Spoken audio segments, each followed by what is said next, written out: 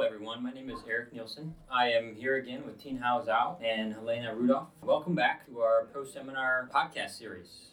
This podcast is the second in our series of 3, and this time we'll concentrate on the city's economy as it relates to climate change. As we mentioned in our first podcast, DC is experiencing noticeable effects of global climate change. These include increasing temperatures, river level rise, altered precipitation trends, and more frequent and severe storms. Notably, temperature increases in DC are likely to be higher than those in the surrounding region because of the urban heat island effect. Yeah, climate change in DC is proving to be pretty severe. Hey everyone, I'm Helena. I'd like to provide a little more context concerning the drivers of climate change in DC. Of course, as the main cause of climate change, greenhouse gas emissions play a very important role. On average, greenhouse gas emissions in DC are over 8 million tons of CO2 per year. These emissions come from buildings, mass transit, vehicles, and waste. If no action is taken, greenhouse gas emissions in DC are expected to rise by 14% by 2020 and 35% by 2050, mainly as a result of population growth. Thanks, Helena. I'd like to invite Tin Hao Zhao to discuss some of the economic impacts that Washington, D.C. is observing as a result of climate change. Thanks, everyone. As you have said, Washington, D.C. is experiencing significant effects of climate change. However, I want to say that many climate mitigating actions are underway citywide in D.C.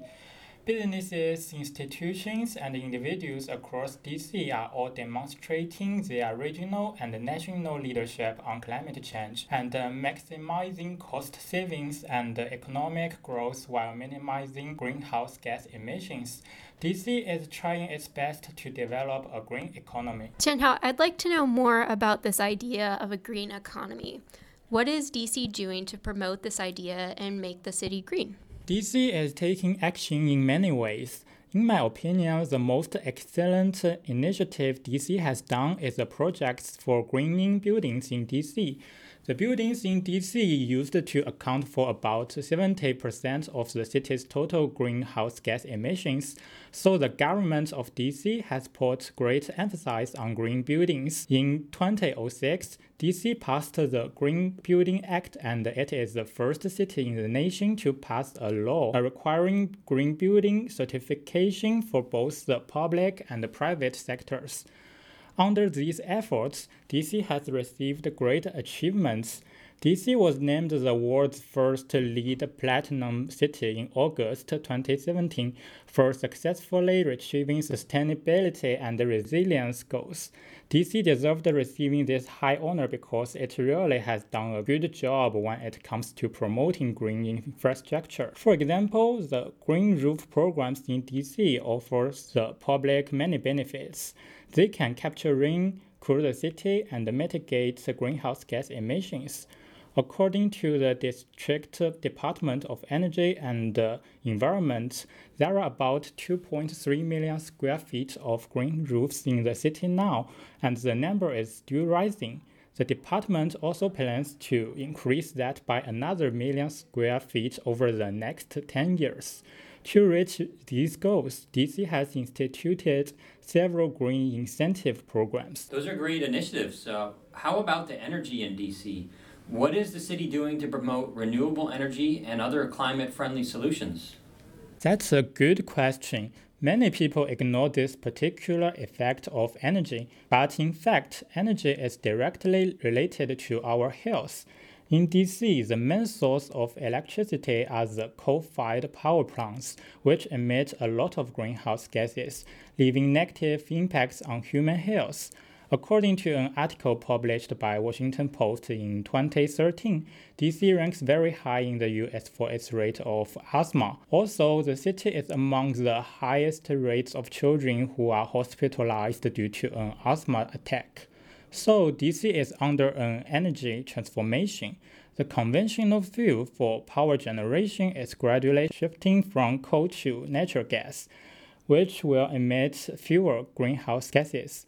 In DC's 2016 Clean Energy Plan, the city provides a 5-year outlook to put DC on a trajectory toward dramatically decarbonizing its energy system.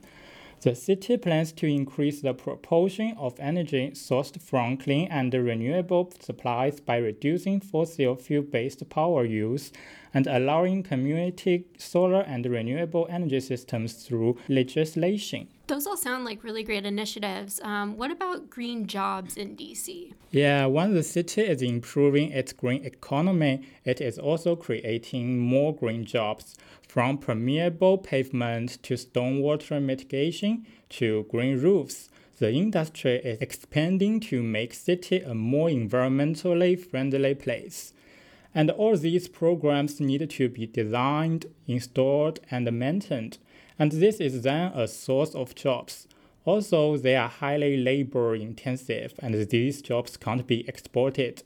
According to a green job demand analysis completed by the DC Office of Planning in 2009, emerging green initiatives in DC could produce more than 169,000 green job opportunities between 2009 and 2018.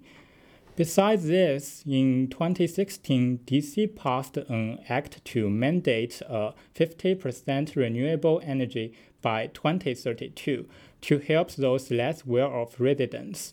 Two agencies in the city government have launched SolarWorks DC, a program creating more than 200 jobs for these residents and also provide training. Learning about all these initiatives, it's clear that DC is really committed to developing a greener and more sustainable economy. As we will cover in our final podcast, the city is not only dedicated to becoming more resilient via its economy, the city is also committed to ensuring social prosperity throughout all communities while paying special attention to the most vulnerable residents.